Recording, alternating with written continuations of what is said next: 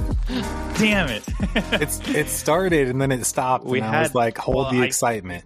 We stopped it because Alec had to adjust his setting. So I thought we were recording, and I was like, this is already great content. Yeah. The first thing, all I wanted to start with, I wanted to go, Alec is back. And that means nothing to anybody else, and that's totally fine. But that's how I wanted it to go. So other people can just be like, what is happening? I'm like, oh, you don't know. You don't know how great and magical this moment is. We were talking for like 5 minutes, and I was gonna drop the hammer on Alec and be like, just so you know, like, if you don't know the format of this, we started 5 minutes ago. Bam, we're here. And then like I looked at the timer and it wasn't going. I was like, no, we're not recording. All right, I'll lay a little bit of the foundation for everybody. So everybody, listeners, we have a guest on the podcast today. This is Alec Smith. Alec has been, we occasionally talk about an agency that Cody and I used to work together at. Alec also worked at the agency with us, and we all eventually left and did our own separate thing. I say and because I don't want to say to, because we didn't leave to do that separate thing. At least Cody didn't. No. Or I guess neither did I. Yeah. I didn't either. Right. Yeah. There's also kind of happen. Just happens. So, yep. I actually wanted to bring you on the podcast relatively early, like within the first 10 episodes, because Cody and I are learning a lot of things about different people who are in the agency space. And it actually started with us hiring our first employee and us thinking that everybody wants to work remote because remote is the shit. Like, why would you want to go into the office? But then we quickly realized that that's actually not the case. And there's people who hate remote work and they have to be in an office environment or they have to be working with people. Right. And then it got me or us thinking that, I guess before we even hired her, we were like, who do we want to hire? Like, what kind of person do we want to hire? And the obvious answer was as a bootstrapped agency, well, we want to hire somebody entrepreneurial. But if we hire somebody entrepreneurial, then what's stopping them from just leaving and starting their own thing? And what it came down to is like when we were talking, I think I had like work to forward to you. I think at one point on like LinkedIn or Facebook, and I was like, hey, there's this opportunity. And then I knew you did your own thing, like your own freelance thing. And then you came back to me and said, hey, I actually stopped doing that and now work for one of my clients, like full time. Mm-hmm. Right. And to the reason why I wanted to have you on was like you bring a perspective to the agency niche, which is I did that thing and then I decided that thing wasn't for me. Right. And I wanted to get your story on that. But we didn't. Hold on. That's an assumption too. We don't know that, right? Just because he did it doesn't necessarily mean that that's what he decided, that it was good or necessary. So that's what we have to ask and get the full I make a lot of on. Assumptions. Hence why we're even having you on this podcast is because we started with assumptions. Okay, fair but before, I like everybody's story and I want to get the whole backstory here before we even get there. So in my mind, you remember Dave? You know Dave? Yeah. I'm like Dave in that I have no recognition of the passing of time. And that when something ends or, people are like, hey, I might see you, I might not. I'm like, yeah, I'll see you. I don't know. It might be 10 years, but I'll see you. It's fine. I'm not. And then when I do, it's going to be like no time has passed and I'm not worried about it at all. But I know that time has passed and you have a life that you're living and you've done things. And in my brain, what I remember, and this is legit, like you guys were saying 10 years ago at this point, almost now. Almost. I think close to that. Yeah. Yep. Alec was going on an adventure and he was going west as the pioneers do. I'm making that up. Looking for gold. Yes, exactly. Yeah. So you found it. You went west to Colorado, and that's what I know really about your life story. So tell us what happened between that moment and right now. Yeah. So I had left, the agency. We're all working there together and went to Denver originally because being in any city offered more opportunity than being in in Cedar Falls was essentially like a large town, more or less, Yes. Cedar Falls, to its credit, was the biggest place I had lived at the time. Likewise. So there's that. But and it's nice, but it was nice. Yeah, it was very nice. There just wasn't a lot going on for what I was trying to do at the time, which was singer-songwriter work, performing artist stuff. And so I made a move to Denver. And the obvious thing to do work-wise to bring in, an income, was to jump back into PPC stuff, because that's where, the first year and a half or so of experience was out of college. So that worked fine. And I found a small agency there, a team of like 4 or 5 people, and was doing PPC stuff full time there again, and learned a ton. That was such a great experience. I was there, I think, 3.5 or 4 years, and learned a ton. We, expanded in the time that I was there, brought on a few more people. It was pretty cool because we had like a high volume of accounts that we were working with, which was nice. So we got hands-on with a lot of stuff. But eventually it made sense, as I was still kind of pursuing the music stuff, to kind of move up another tier in terms of the location of where I am, and I wound up moving to Nashville. And Ooh. yeah, and so is Nashville an upgrade from Denver? Music, I was like music world, right? Musically, yeah. Music industry wise, it's kind of like, I don't want to say the place to be, because there's also New York and LA, of course, but yeah, it's one of those 3 kind of top tier places industry wise on the music side, and unsurprisingly, also the most affordable. Compared to New York and LA, it's hard to yeah, it's brutal. It's hard to not be the most affordable. But I moved there just before the end of 2019. I got there, went heads down, trying to set up kind of like my own freelance marketing stuff to, again, set myself up with income. And I just said I was going to try to do my own thing, just to be flexible and have the flexibility to do whatever came my way music wise. And so having my own clients felt like the way to do that. And yeah, I mean, so I worked with one friend of mine, connected me to another friend of his. So it's just like a friend of a friend opportunity for a guy living out in the Bay Area, and who had been working for, a couple decades with bigger names in like the tech space, being where he was.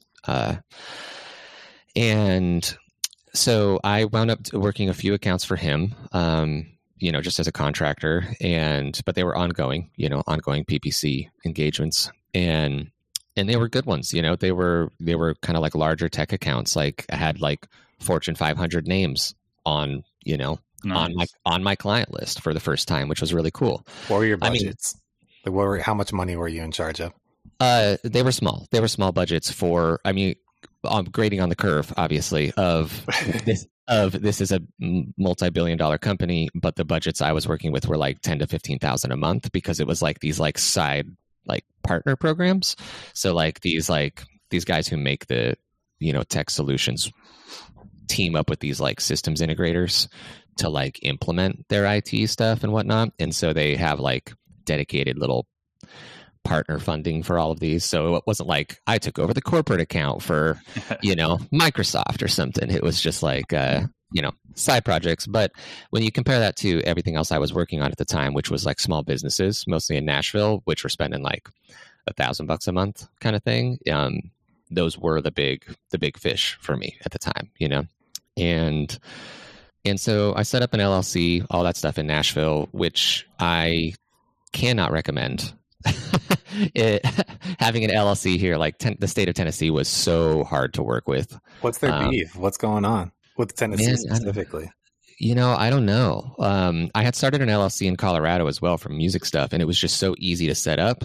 It was also easy when I left to close up the LLC, like to dissolve it. And then I got to Tennessee, and first of all, Tennessee's one of the most expensive places to set up an LLC. Like I think in Colorado, it was like $50 to set it up, and then like 10 years or $10 a year to renew it every year. And then Tennessee was $300 to set it up, and $300 every year just to keep it going. And so it's just like more expensive in the first place. And also their government websites and stuff are all just like super outdated. So the system's really hard to get through. And there's like a bunch of different like tax things that I just never really wrap my head around. And gotcha. I can't even tell you what we pay for ours. Cody handles all that. Yeah, sure. But we don't even fully do it ourselves. We just go, hey, lawyer guy, do the lawyer thing. That's the easiest thing to do. If I were doing it again, I would probably be doing that as well. So, I went heads down for a couple months, like trying to start lining up work. Had a couple like those tech type accounts that I was mentioning before, some small businesses. Felt like I was all good and settled with that. And it's like, I'm going to go out and shake hands with people in the music industry. That's why I moved here. And that was March of 2020. And so that didn't happen. Or the Lord had other plans. Yeah, it did happen, but for like 2 weeks. I went out to networking events for like 2 weeks, and then that was that, But when I moved to Nashville, I lived with a couple friends, and so it was ultimately a pretty good living situation, pandemic-wise, considering you're stuck at home, And those friends, though, wanted to move to North Carolina because they had some family there, and they liked it out there. And so when my options later in 2020 were to move to North Carolina with them or find a stranger to like be roommates with in Nashville in the middle of a pandemic, because I basically didn't know anybody here. I was like, all right, I guess I'm moving to North Carolina. So went out there for a year with them and was still doing the LLC thing, but technically I was like a foreign LLC or whatever they call it. Because it's the registered in Nashville. Right. Because you're in a different state or whatever. Mm-hmm. And so that was also like just added a layer of like confusion in my brain about what's going on and how to make it work and all of that. And and eventually I just got tired of that. Like I got tired of like doing the things that weren't the thing that I do. Yeah. Being a business owner and not a PPC expert. Yeah. And so I just like, it was more overwhelming to my brain to manage the LLC side of things than it felt like it was worth to me. And that friend of a friend who was the first client I had as a contractor, who was giving me the bigger work than my small business clients, things had picked up with him a bit. I had a handful of accounts with him, which was enough to like financially sustain me at the time, with the idea in mind that if I worked with him full time, we could ramp that up, a bit. And so I came on with his agency full time, and that's where I've been now for 3 years. It's probably been 3 years now. Full time with him since spring of 2021. So about a year with him contracting and 2 years full time. Did you approach him to go full time, or did he ask you? He offered it like 6 months prior to that. He was, in passing in a conversation, he said, if it ever makes sense and we want to, we could like have you be, W-2 instead of contracting and whatnot. And and at the time I was like, no, I want my flexibility. I want a contract. And I shot him down. And then like 6 months later, I was like, God, I'm so tired of this LLC. And so I went back to him. I was like, hey, is that offer still on the table? And he's like, yeah, we can get you set up and you can start as a W-2 employee next month. And I was like, great. So I gave 30-day notice to all of my clients and switched on over. Yeah. Okay, I got so many questions. All right. I just want to, and they're very pointed, honestly. Like I just want to be able to ask you you know me. Sure. I don't even know where to start. What's your favorite color? Okay. The very first one that pops in my mind, it's just because of what Jake was saying based on assumptions. Are you happy? Are you happy right now? And I know it's a very difficult thing to answer, to ask. Maybe like on a 1 to 10, and I mean maybe interpersonally, just personal life, and then just professionally. How do you feel with this current arrangement that you have set up now? We will be sending this to your boss. Totally. Man, I mean, there's always things where you're just like, some aspects of life are less than ideal at any given time, but I'd probably say 8 or 9. Like things are real good. That's real good. Yeah. I'm very happy with the work situation. I'm very happy with my life in Nashville. Nashville is an interesting place because it's growing fast and continues to grow fast, and Tennessee continues to not dedicate the infrastructure to accommodate the growth. So roads are getting more crowded. We have nothing resembling good public transit here. There's like an unreliable and very limited set of bus routes, and that's it. That's public transit here. There's no light rail. There's no. Laura and I were playing around with the idea of moving to Texas. We were just there in April, and we're like, God, the roads are wide. There's just so much. There's so much room. Oh my gosh, dude, nice. Texas, like just especially Texas like especially around the cities, like transportation, like around Austin and Houston, like transportation is fantastic, and then like every road can fit like 3 double-decker buses on it. Nice. What cities were you looking at? Oh man. It's like very preliminary, but like we went to Austin for a paintball tournament, and we stayed in Pflugerville, which is right next to Round Rock, which is close to Austin. And so we spent a lot of the time in Austin, like going downtown and like shopping and everything. But even like the suburbs around it was really awesome. And we even drove by the Gigafactory, the Tesla one.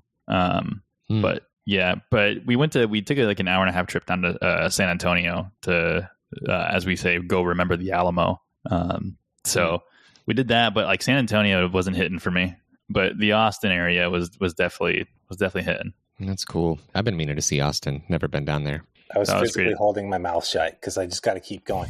So are you still pursuing music? Is that like your passion? Oh, good question. So during the pandemic, when I was in North Carolina specifically, was probably the first time in about a decade that I gave myself permission to like stop hustling, as it were, on the music side. Because I felt like I was feeling a lot of resistance to it, and kind of just realizing that it, like, being in that space, it requires a lot of like putting your face in front of the camera, right? It's the social media world. Like, you can't be a performing artist and just hide in the background all the time, you know? Mm-hmm. And I kind of just stopped doing that for a little bit, stopped putting myself on camera, stopped posting, stopped, emailing, all of the things for a little while, and realized that it was like a breath of fresh air, and that I liked that a lot. And I was just like, you know what I don't want to do? I don't want to start posting on social media again. I don't want my face on the camera again. I don't want to be creating content again. And so I just said, okay, well, for the time being, I'm going to stop doing that. And if the time comes to start doing that again, it will be clear. And that has not been the case. And it's been a couple of years now. And so I am just kind of allowing that direction to be what it is. For like 10 years, I was pretty dead set on, that's going to be the future. Eventually, I'm going to be paying my bills solely off of my music work, kind of thing. And then I realized how much happier I was going about life, not trying to pigeonhole it into that anymore. I feel like a lot of our audience can relate to this. Not necessarily towards the music aspect of this, but more towards like the the owning your own business aspect to it, which is I really envision seeing myself in the future paying my bills with an agency that I own, but doing the things to get there, like managing the LLC, and also doing your own marketing, like posting on social media and finding new clients and things like that. That's not fun. I don't like, it doesn't really matter who you are, like doing the things that you think, that isn't really like what you started to do is not fun, but I think people will talk themselves into doing it for longer than you did because they keep that like metaphorical Twinkie dangling in front of their face. Mm-hmm. Or I guess the actual metaphor is a carrot. Because they see themselves in the future. America. It's a twinkly. It's a twinkly. It's a twinkly. That's San Francisco, homie. But they see that there's metaphorical carrot or Twinkie or whatever, and in front of them, and they're like, no, like I don't care that I don't like this. I'm going to still keep pushing this because I want to do this. But you sat there and said, yeah, but I don't like doing the things it requires to get there. So I'm out. Yeah. Somebody said at one point, like on a podcast I was listening to or something, like a songwriters podcast of like they're interviewing like the hit writers, and they said something to the effect of, if you can picture yourself doing anything else for a living other than music at all, don't do music, because you have to want that so bad that you want to put in the time to, you have to love the process. Yeah. Period. That's it. And if you don't, it's like, you can say that you are the thing that you set out to be, you can say you have the ability then to say, I am a recording artist. That's my life. And like, that's the thing you set out to do. So to be able to say that you're doing it is a nice thing in the first place. But like, if you then hate all of the behind the scenes, like, why? Yeah. If you're not comfortable with telling your future girlfriend that you're a SoundCloud rapper, then maybe you shouldn't pursue this. Wait, okay. So I like what you said. You gave yourself permission, right? And I think that's the truth, and that's the way that it goes. And when you're stuck in the grind set of, this is what I have to do to get to where I want to be. And so what I want to know then is, okay, you gave yourself permission to not. What are you doing now? Right. Because you've got your job, and then you have the time to, you're now allowing yourself to just be and not be obligated and not feel a constant pressure. How are you spending that time instead now? Just come on a podcast no one listens to. Hey, I hear people are listening. Yeah. They are. Write that down. Write that down, Jake. Much to our surprise. People are listening. People are talking, man. So I am not spending time really on music stuff. I mean, I'll still sit down in my house and play some, but definitely a lot less than I was before. And so, yeah, I'm full-time, back in the PPC space now. And, I live with my girlfriend here, which is great. How long you been together? She's fantastic. Year and a half-ish. Nice. So you met her in Nashville then? I did, yeah. Nice. Shout out to Alec's girlfriend. You're gonna have her listen to this, right? She's gonna boost her number count from 4 to 5. Thank you. Perfect. Alec, I think she'll find you more attractive because that voice that's coming through is just so podcast worthy. It's extremely masculine. Like very masculine. Excellent. he goes, finally something about me. Before we started this episode, Alec joined, and we had no idea like what the situation was going to be. Usually when you have guests come on, they're like in a conference room with a terrible mic. Alec comes on and he's got a better podcast setup than both myself and Cody. He looks like a tech billionaire right now. Yeah. And I'm in a closet. Yeah. In an empty office. Yeah, but it won't be empty for long. It looks intentionally empty, though. That's the thing, right? That's the tech billionaire vibe. Is like, no, it's purposeful. So, this is just we haven't decorated a space. Yeah, it looks like a Google Meet background. Mm-hmm. Oh, funny. Yeah. Is the plant real? Is it alive or is it fake? It is fake, and it was here when we moved into this temporary space. Okay. I'm not crafty enough to go buy a fake plant, and I have to rely on Lauren to do all of that. Like, if it was up to me and we lived in this house, this room would be also empty. She designed this entire room. Before I moved in with Marissa, my girlfriend, I was in an apartment just living by myself, and there's nothing hung on the walls. It's just like white walls everywhere and little to no decoration. And when I moved in there, I had roommates, tons of roommates. I was like the last roommate to join the house. I still had to be in there for like a decade. And so every time I moved anywhere, it was just like I picked up my bedroom, basically everything in my bedroom, and I put it in a new house. This is like you're describing Cody. That's how he lives. It's great, dude. Is this a PPC thing? Are all you guys the same? Yeah, I was going to say, are you about to say that you changed that? Because I see nothing wrong with it, right? Everybody knows. I say on the podcast every time we record, like everybody knows, I don't do that, and the money goes to Vanguard, right? And that's not That's not a joke. I'm not joking. Like that, the money that I would spend doing those things, 2.5 in Vanguard, guys. I'm just going to keep saying it. And I'll shut up now. But Alec, continue. Yeah.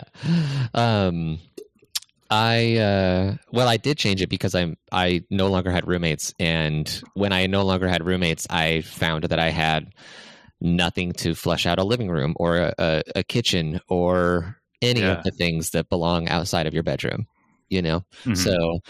So I did a lot of furniture shopping, and then about a year later, I got rid of all that furniture and moved into Marissa's house, which she owns and already had furniture. Oh, that's the deal. Yeah. What a flex. Shout out, girl. Get it. Jeez. Yeah, she's great. Yeah, and the property in Nashville is just yeah. You know? I'm in Minneapolis, so just outside of it, and the property here is wild. Like, it's not public knowledge, but we paid like $350,000 for our house, but in the same price, the same house in Cedar Falls is like $280, like just astronomically cheaper. Yeah. My dad lives in like suburb right outside of Des Moines, and he's got probably a comparable size place to the one that I live in now, but his was about half the price. Jeez. Yeah. My dad also lives in a suburb of Des Moines. Oh, nice. Yeah, my dad's in Urbandale. Oh, okay. Yeah, I used to go there quite a bit. I used to go to school in was it Clive? Yeah, Clive. Mm-hmm. Okay. My middle school. I know the name Clive. I couldn't tell you where it is in the Des Moines area. But... I can't tell you. It's just a big cluster to me. I don't know where anything is at. I'm just like, well, it's there somewhere. Yeah. Anytime I go anywhere with my dad in Des Moines, he's just like, how do you not know your way around Des Moines yet? You grew up like an hour from here. And it's just like, why? I'm never here. You know what's crazy? The Des Moines Metro is bigger than Salt Lake City, Utah. It is? Yeah. They're both about 500,000, but Salt Lake is just smaller. Yeah, you never think about that, but then it's relative though, right? Because you have Salt Lake City, Utah, and then in 300 miles radius, you got nothing. Denny's been fighting. She's been saying that when I'm done with school, we should do Des Moines, and I'm okay with it. And you're like, no, Kofu. At this point, I think in Iowa, the two places that I would be willing to do are like Des Moines and Iowa City, and that's pretty much it. I wouldn't really do anywhere else. So sure, yeah. Come to Minneapolis. Lauren actually wants to move to. She's not active on it, but every now and then she goes, I want to live in Iowa. Mm-hmm. Cody's a big proponent of me moving to Iowa. Fair enough. Yeah, look, for me, the Iowa thing is, this is what it always comes back to for me. And this would be the same even if I did move, so it's not a great thing. But you know when you're on a plane and you're flying all the places that you fly to, and then you get on the final stretch of your flight, and it's the flight back to Iowa, and all of a sudden people aren't assholes anymore.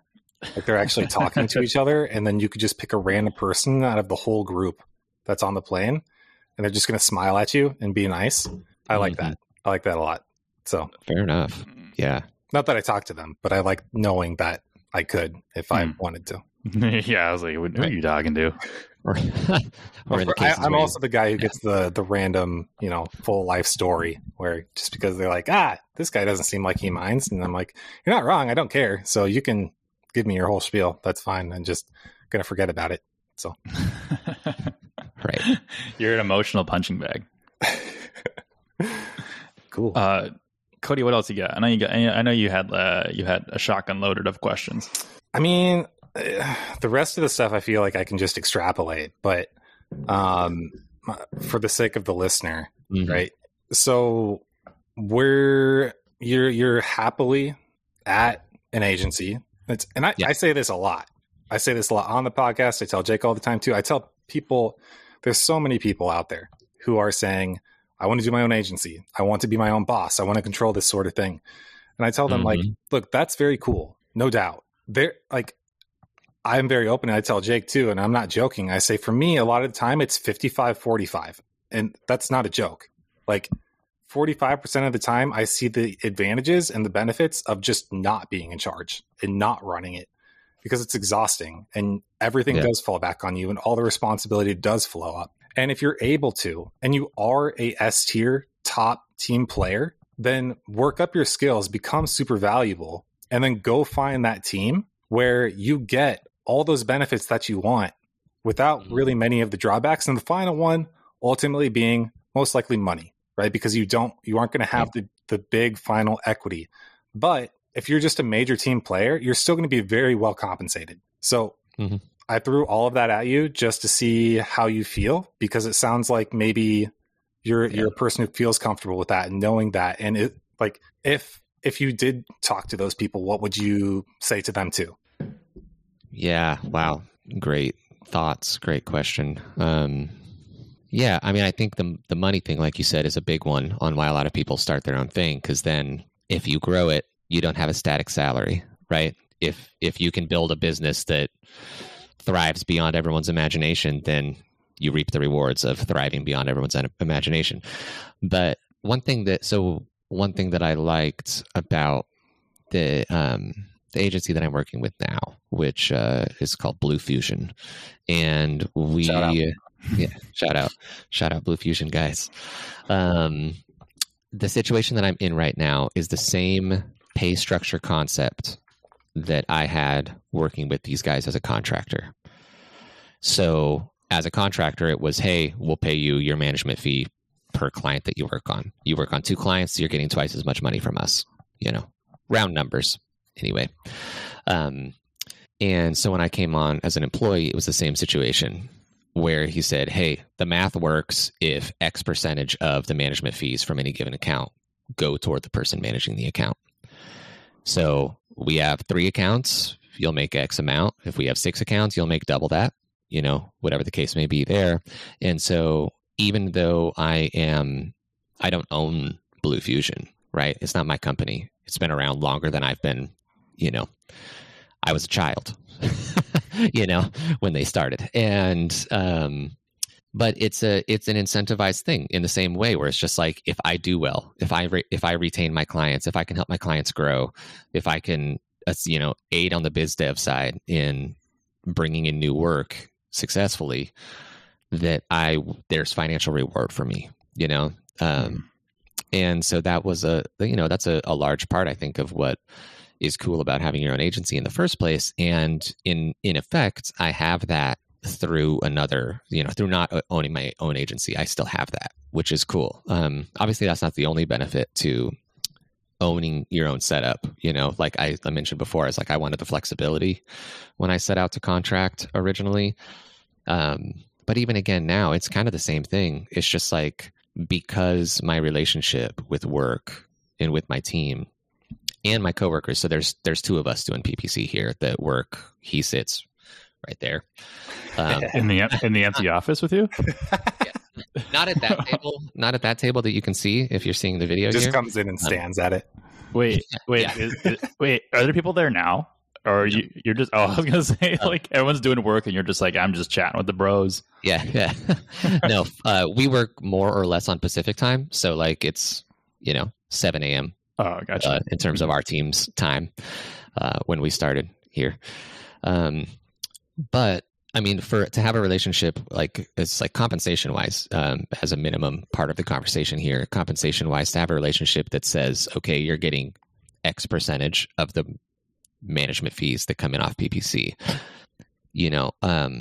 Things can grow, things can similarly shrink, like you lose clients sometimes, that's part of the gig. And so your income goes back down and all of that. And so the flexibility is there, which is really nice. But a lot of the stressful part of it for me, the part that was stressful about having my own LLC is not there anymore. Like stuff like potential legal things, like having to have my own contracts and my own agreements and filing my own taxes and not having any idea if I'm doing it right. And all that stuff, like, just stressed me out, like way more than was providing any benefit in return. So. Do you have to manage the client relationship too, or do you just do like the PPC? Yeah, I'm managing client relationships as well. Oh, okay. So you're kind of like, I mean, Cody and I were just talking about this the other day, about like who are like our next players are and like the next roles that we're looking to hire for. And when the agency that we worked at, the people who managed the relationships didn't do any of the work. And I think that's the kind of the classical trope of the standard marketing agency, where you have the face to the client, but are virtually marketing stupid and they don't know anything. So everything has to be relayed. And then you have a lot of like expectations that kind of fall through. And ever since I started Evergrow, I conceptualized like the people who are actually doing the campaigns. I would just call them strategists, but they would also be managing the client relationship. But then like Cody would talk to me and say like, yeah, but usually like that's like the dichotomy of that role, right? You have the people who are like nerds and weird and not good with client relationships. And then you have the people who are like good with client relationships, but are not like the nerds. We need shout out nerds and weird. So that's literally us. So like we need someone who can do like a Dragon Ball Z fusion dance between me and Cody and be that center person. But we've always said too, like since we started, at least for the minion work, so we call our employees minions. Minions. And shout out minions. Shout out minions. It's so funny because we talk about the quote minions a lot, and we get people who listen to the podcast who apply to work for Evergrow, and literally their email says, "I want to be a minion." And I'm like, it's kind of like a little bit of imposter syndrome here, but I don't know where you heard it, Cody, but I like it a lot, which is the phrase, "We don't hire marketers, we make them." Yeah, that was Jace, the guy from A4D, Ads for Dough. Jason, I'll butcher his last name, but yeah, I'm very much in line with that philosophy and that way of thinking. But so if we can just hire people that aren't weird, we'll just when I left Iowa and moved to Denver and started up with that small agency there, they were looking for someone with 2 to 4 years experience. I had about a year, so I didn't really meet the minimum criteria. You only worked at the agency you worked at for a year? Yeah. I mean, I guess like 15 months or so. Oh wow! And you were entry level PPC? Correct. This is blowing my mind. Yeah, I thought you were smarter than that. I don't know about you guys. I look back though, and I think about where we were at, and I think about it at the time. I heard about Distilled, right, and that agency, and they were in Washington, I think, and they had, I don't know if they had Rand Fishkin, but they had like a lot of just S tier players.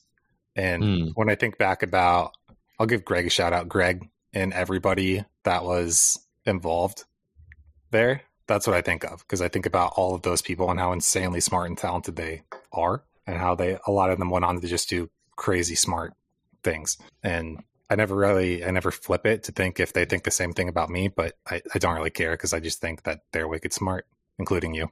So likewise. That's why I was stoked about this. Yeah.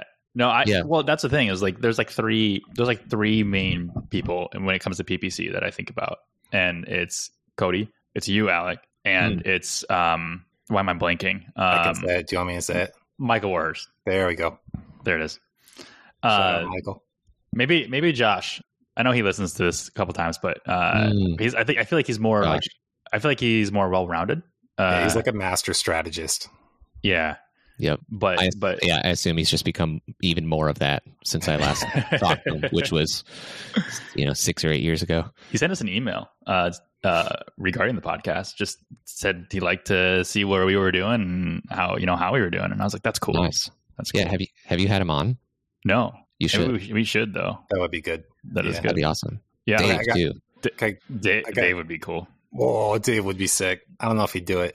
I feel like our audience is like, we want to have Dave on. We hear about him so much. What do you ask Dave though? Right? Like you ask him one question, and then he'll say something, and he'll be like, "Mind blown. I don't know where to go from here." That's how it feels when I talk to him, anyway. I got one. Can I give one more question though? Yeah, we cut Alec off though mid answer. We did. Oops. Okay. Yeah. I'll hold my mouth shut. Alec, okay, hold on to that question, because Alec, you said you moved to Denver and they required 2 to 4 years of experience, but you had only had about a year. Yeah. It's funny you said you cut me. I was cut off mid-answer. I was like, I don't even know what I was talking about. we go on these tangents all the time, and then like we've had to like develop a second nature of like picking up where we left off. So I like put pins in things when I interrupt. Ah, nice. That's a lovely habit for everyone involved. Yes. So they wanted 2 to 4 years experience. I had a little over a year, and I went in there and I told them that, and they interviewed me and we did a couple things. We looked at one of their accounts. They're like, how would you optimize this? And I was mostly like, I don't know, because I didn't, or at least that's how it feels now. It feels like I didn't know what I was doing comparatively, but I feel like now though, even with more experience, you'd say, I don't know, I need more time to look at it. yeah. Can't be put on the spot. But the thing that they said was important to them ultimately, because they said they want 2 to 4 years experience and whatnot. And I talked with them for a while. We looked at an account. I went to lunch with them, got to know each other a little bit. They said, you'll hear from us. I think it was like a Thursday. They said, you'll hear from us by the end of next week. We have 1 or 2 more interviews to do. I said, okay. And then before the weekend, I had a job offer in my inbox, like 24 hours later. And I was just like, oh, cool. Awesome. And I talked to him later. I wound up becoming pretty good friends with the owner, just because it was, it's a small team. And he said, yeah, you didn't have the experience that we wanted, but we said, what's most important to us? Because we have there were 3 of them full time. I was the 4th guy. And they said, what's most important to us? And they wanted the right personality in the office with them, because they were like, we can't have one person with a bad personality when there's 4 of us and just like ruin the in-office team dynamic, because we were working together in person, And I said, oh, okay, well, that's cool. And they're like, yeah, we knew you didn't have the experience we were looking for, but we also have the experience on our end, and we knew we could train up whatever we needed to. And so it's kind of just like what Cody was just saying a second ago, where it's just like, they wanted the right person, and they would make the advertiser that they needed out of that person. Write that down. Yeah, that's awesome. There's a lot of people who listen to this podcast who don't have the experience, but they want to start an agency. They like the agency aspect of it, but they're trying to figure out, what to learn or how to learn. Our advice and Cody's advice early on in this podcast is go work for somebody. Yeah. Like there's like, you're a testament to it. Like there's plenty of I was entry level client services. I'll just say it at Mud, and and that is the cornerstone of my client relationship management experience, to where I'm that side of the business forever grow. And then, like you're saying, your entry level was PPC. There's entry level everything out there, as long as you're willing to learn. And then Cody said, like, when you got into SEO, you had no formal experience in it, and you're like, I don't care, man, I'll sleep here. I'll do what it takes to get out of my Walmart job. Yeah. I can go off about this just because of how you said it is just so true. And it feels weird because I do have a little bit of imposter syndrome with it, just because I know that there's so many more people out there who already have so much more experience with like hiring and interviews and that sort of thing than me. But I do end up having lots of these conversations with people who are like, I'm interested. I want to get a job. I want to get into this. And I have to just keep going back and being like, do you really? I'm looking at your stuff, and it very clearly shows that you do not want this that badly. Like there's a very big difference between just saying, I want this.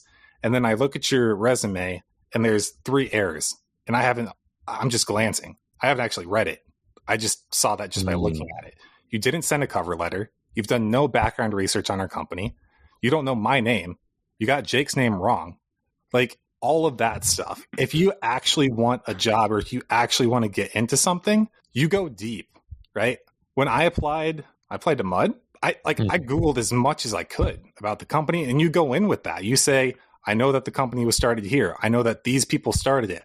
I know that this person runs it and they have 3 kids. Is that creepy slightly? Yes. Should you do it? Absolutely 100%. Like if you actually want things that bad, okay, what? No, I was laughing. I had to mention it. I was laughing so hard because you're like, you got Jake's name wrong. And Alex was like, how do how do you mess that up? I was. I didn't know you could see that on my face, but I was. Yeah.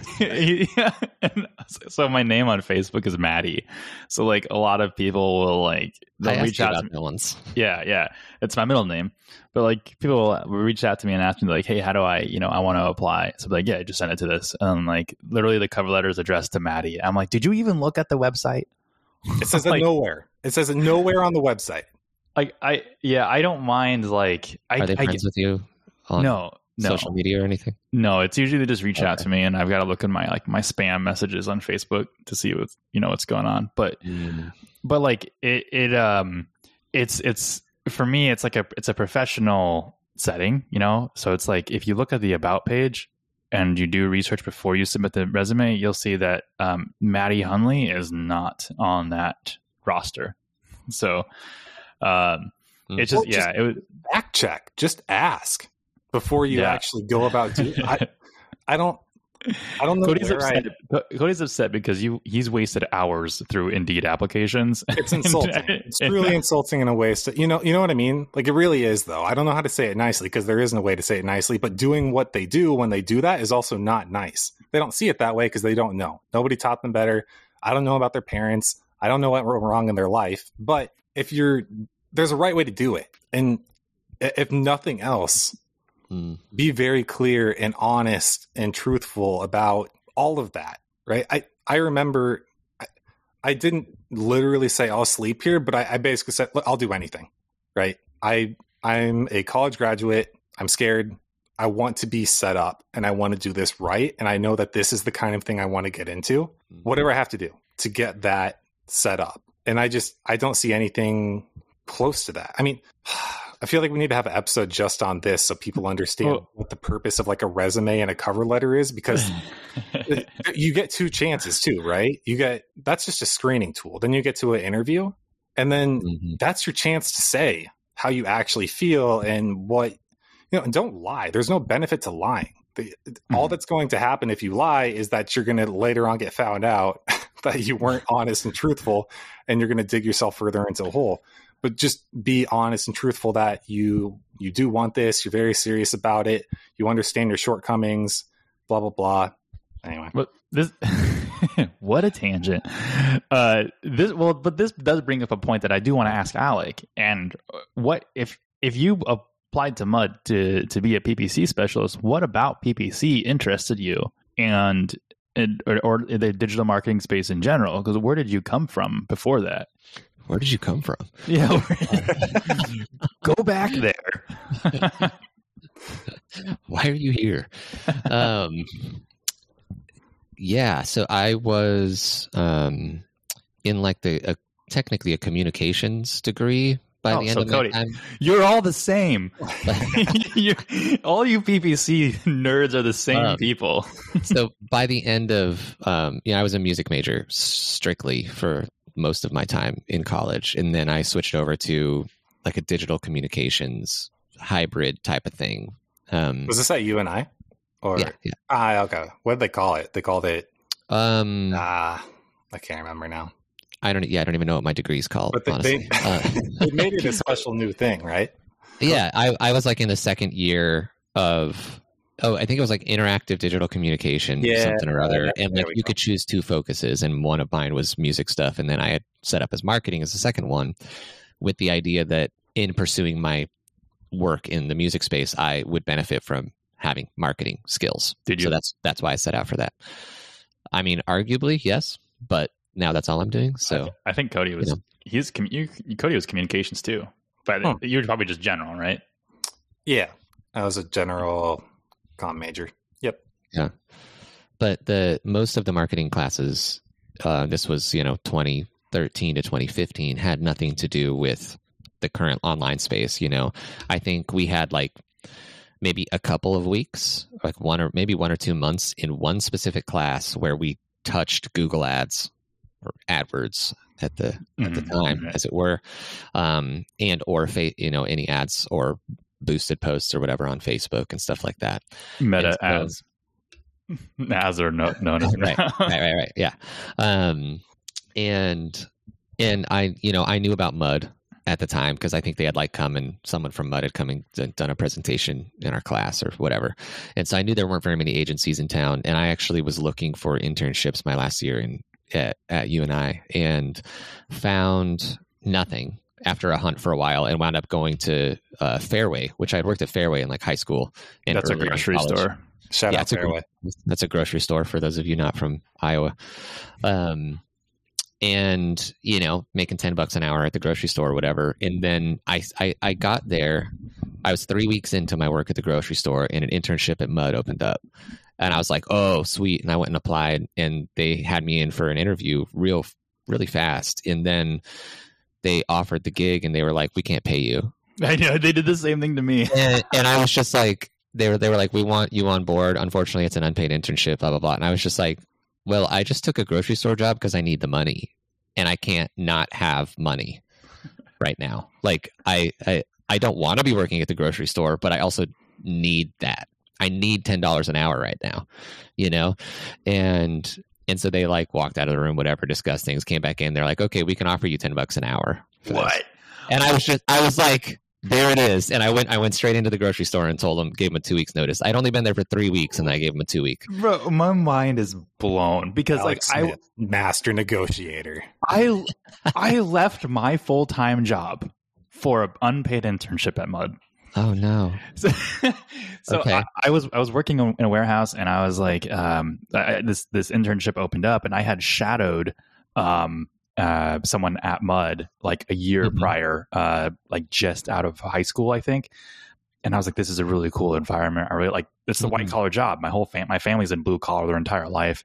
And I'm like, I'd be like the first white collar person in the history of my family. So I shadowed there, and then like I was in college, and I like in some internship. I don't know how the internship came across my metaphorical desk, but I decided to apply. I reached out to Wendy, HR there, and I was like, hey, I want to apply for this. So I did. And then they're like, yeah, so you got it. I'm like, sweet. And they're like, but it's unpaid. I'm like, why did you wait until the end of the interview to tell me that? Dang. And then so I went back to my boss. So I worked like at normal like 7:30 to like 4:30 job, and I was like, hey, there's this internship, and I was in college just taking night classes, and I was like, hey, there's this internship that I really want to take. It's at Mud Advertising. This is kind of like in line with what I want to do. I had it set up to where I only had to work like I think it was 8 hours a week, and I would just like go in at like 3 p.m.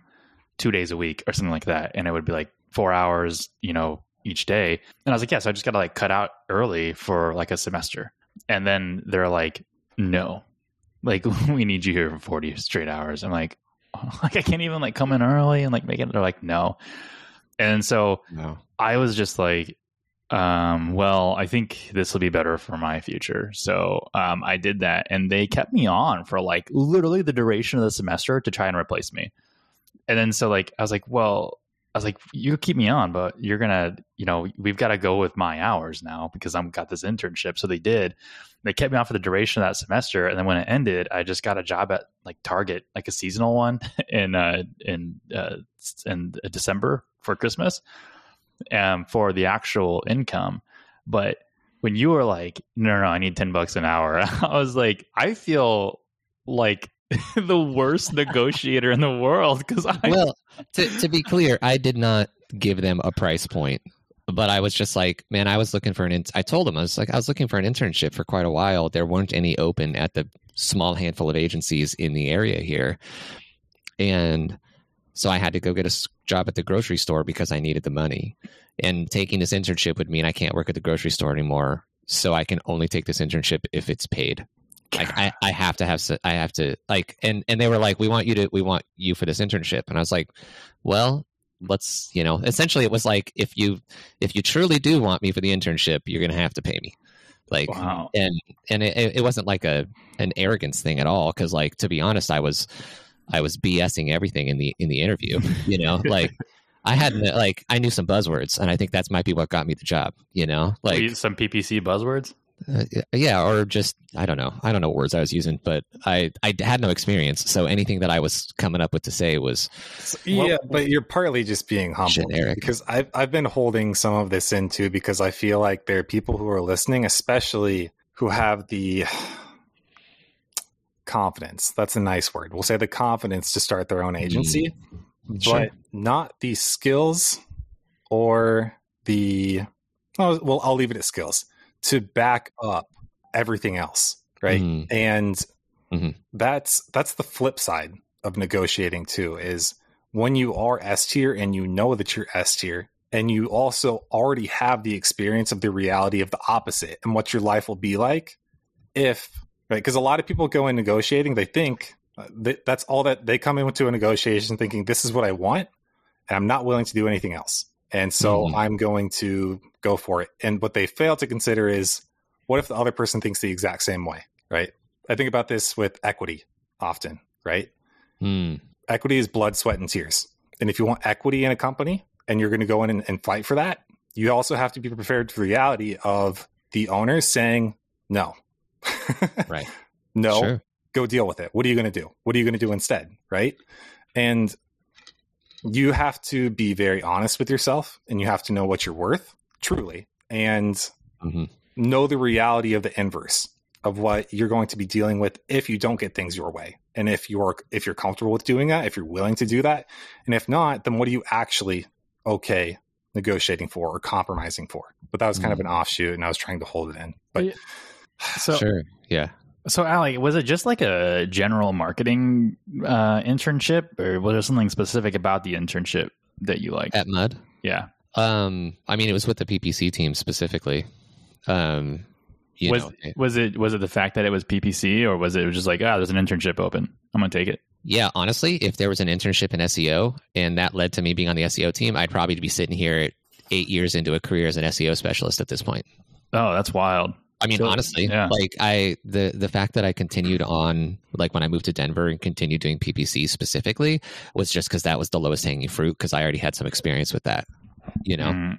And then it just like became a solidified little avenue that I went down, you know? And it could have just as well been anything, I feel like in the same ways that PPC interests me, SEO could have, or becoming any other vein of the digital marketing world could have just as well been something similar. You know, it's not like I love the Google Ads platform or the Microsoft ads or the LinkedIn ads or any of it. You know, it's not like that's the part that I like. So I wake up and chug my Google Kool-Aid and I'm like, all right, can't wait.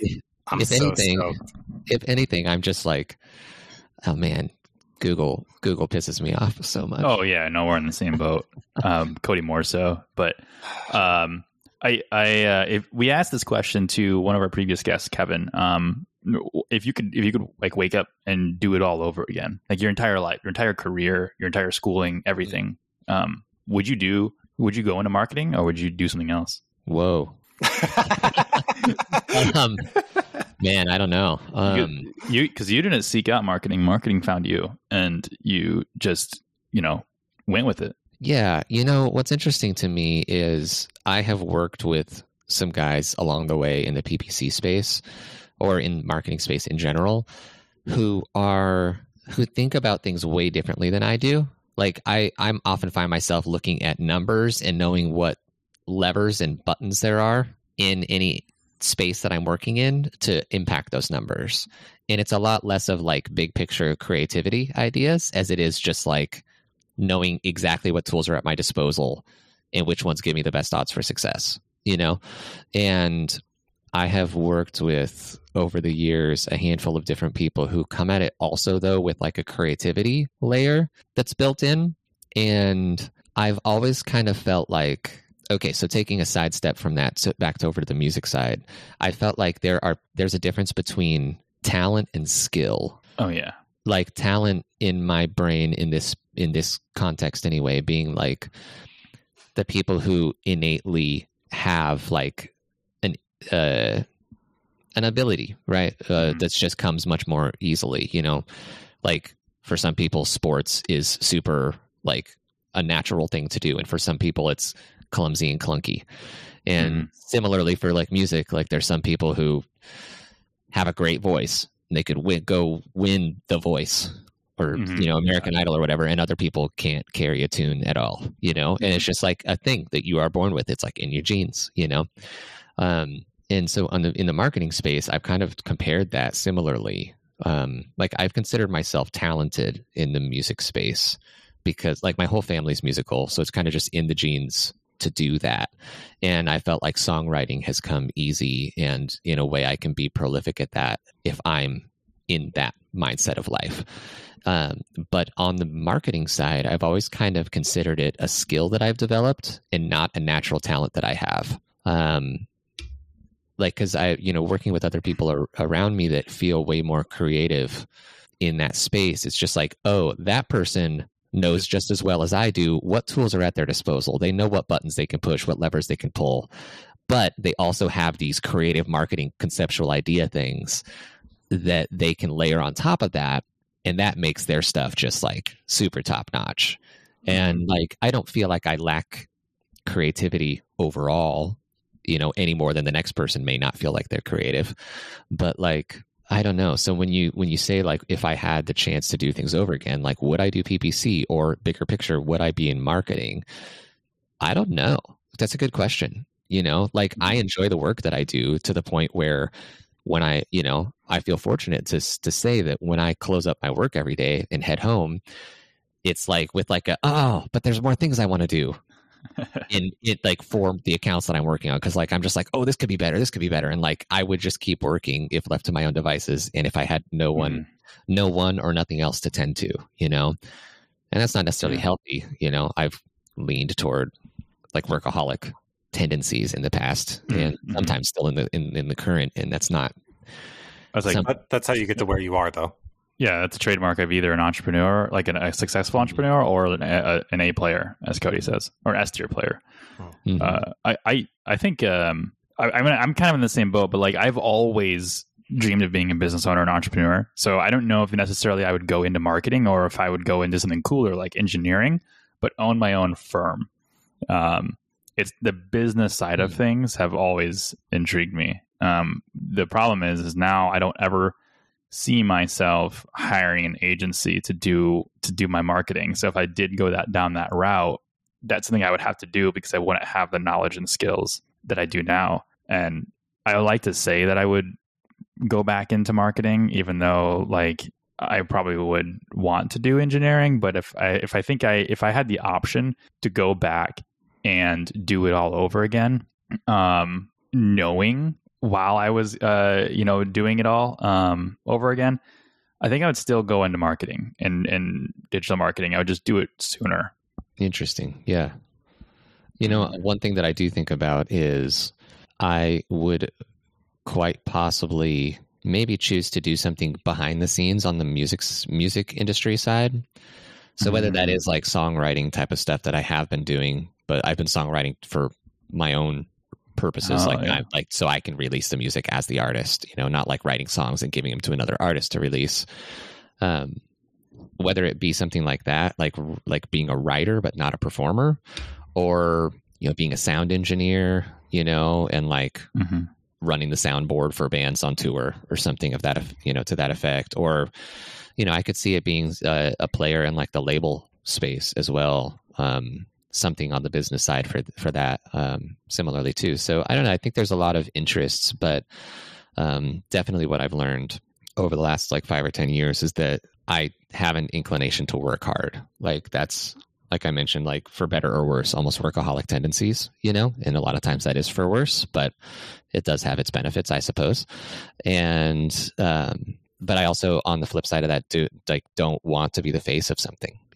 Like I've thought about if I do have more music projects that I'm involved with playing in here in Nashville, that I would probably want to be a member of a band where I am not the front man, and partner up with someone someone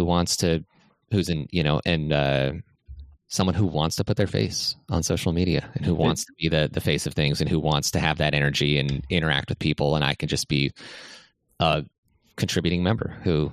It is wild how similar you and Cody are. Like Like you're like Cody, but with talent. Oh, I'm cool with that. I actually get annoyed when people think I'm talented because do you feel like it diminishes all your hard work that you did to learn everything you did? No, it's not that. It's that people use it as an excuse not to do things themselves. They say, well, Cody did it, but Cody's different, right? Cody's he's built different. I'm like, I do Japanese 3 hours a day and I still suck at it, right? In digital marketing was no different. It was, especially early on, it was all day at Mud, go home, 7 to 11, do it again. And that was years, and it has been for years. And it's the same thing as what you said about songwriting, Bill, right? If there's anything else, anything at all that you'd rather be doing, go do it, right? Sure.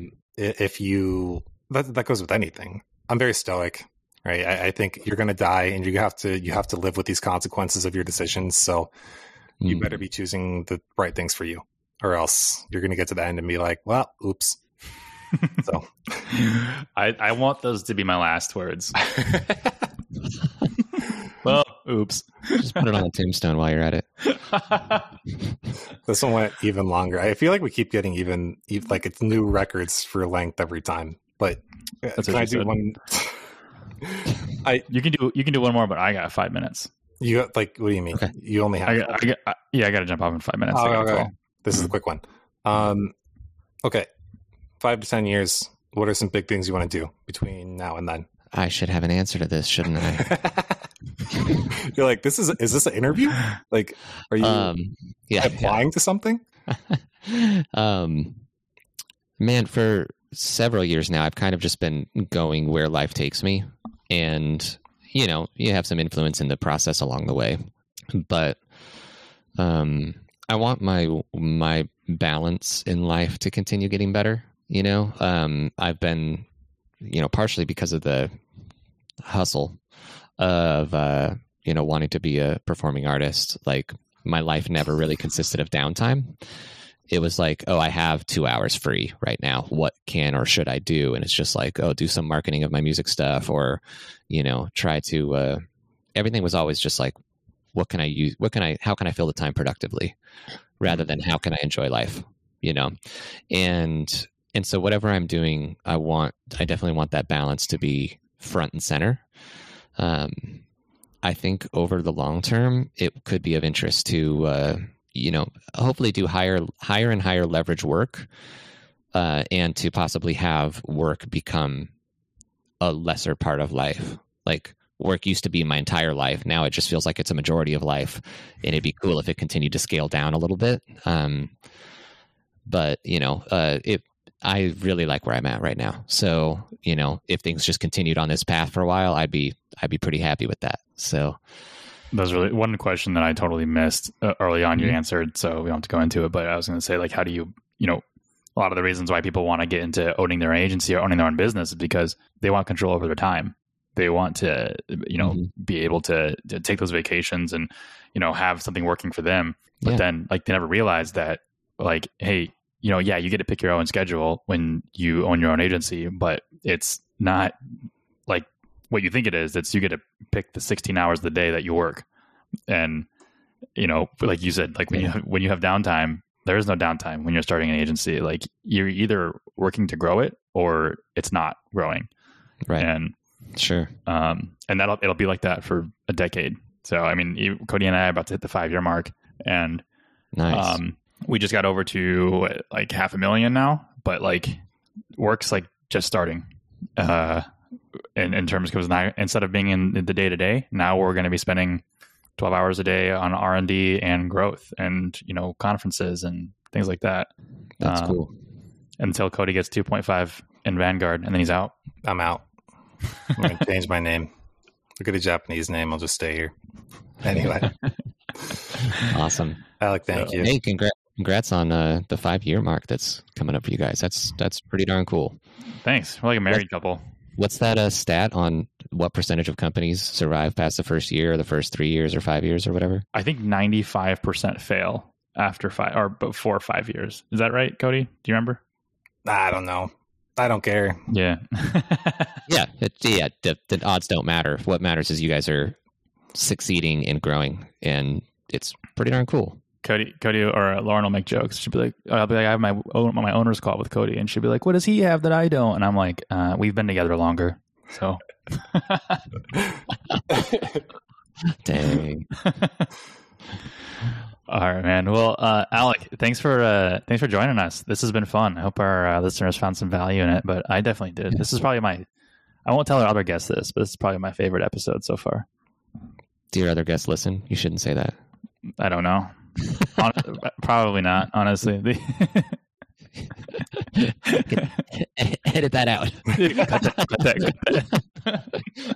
Well, no, if they want to outdo you, they can come back on. Awesome. Well, yeah, thank you guys so much. This has been a lot of fun, and it's really good to reconnect with you guys. It's been overdue for sure. Yeah, for sure. I'm sure we're overdue for an in-person meetup too. Yeah, we'll come definitely. to Nashville. Do it. All right, Alec. Thanks for jumping on. We'll talk to you again. All right. Yeah, sounds good. Thanks, guys. Yep. Thanks.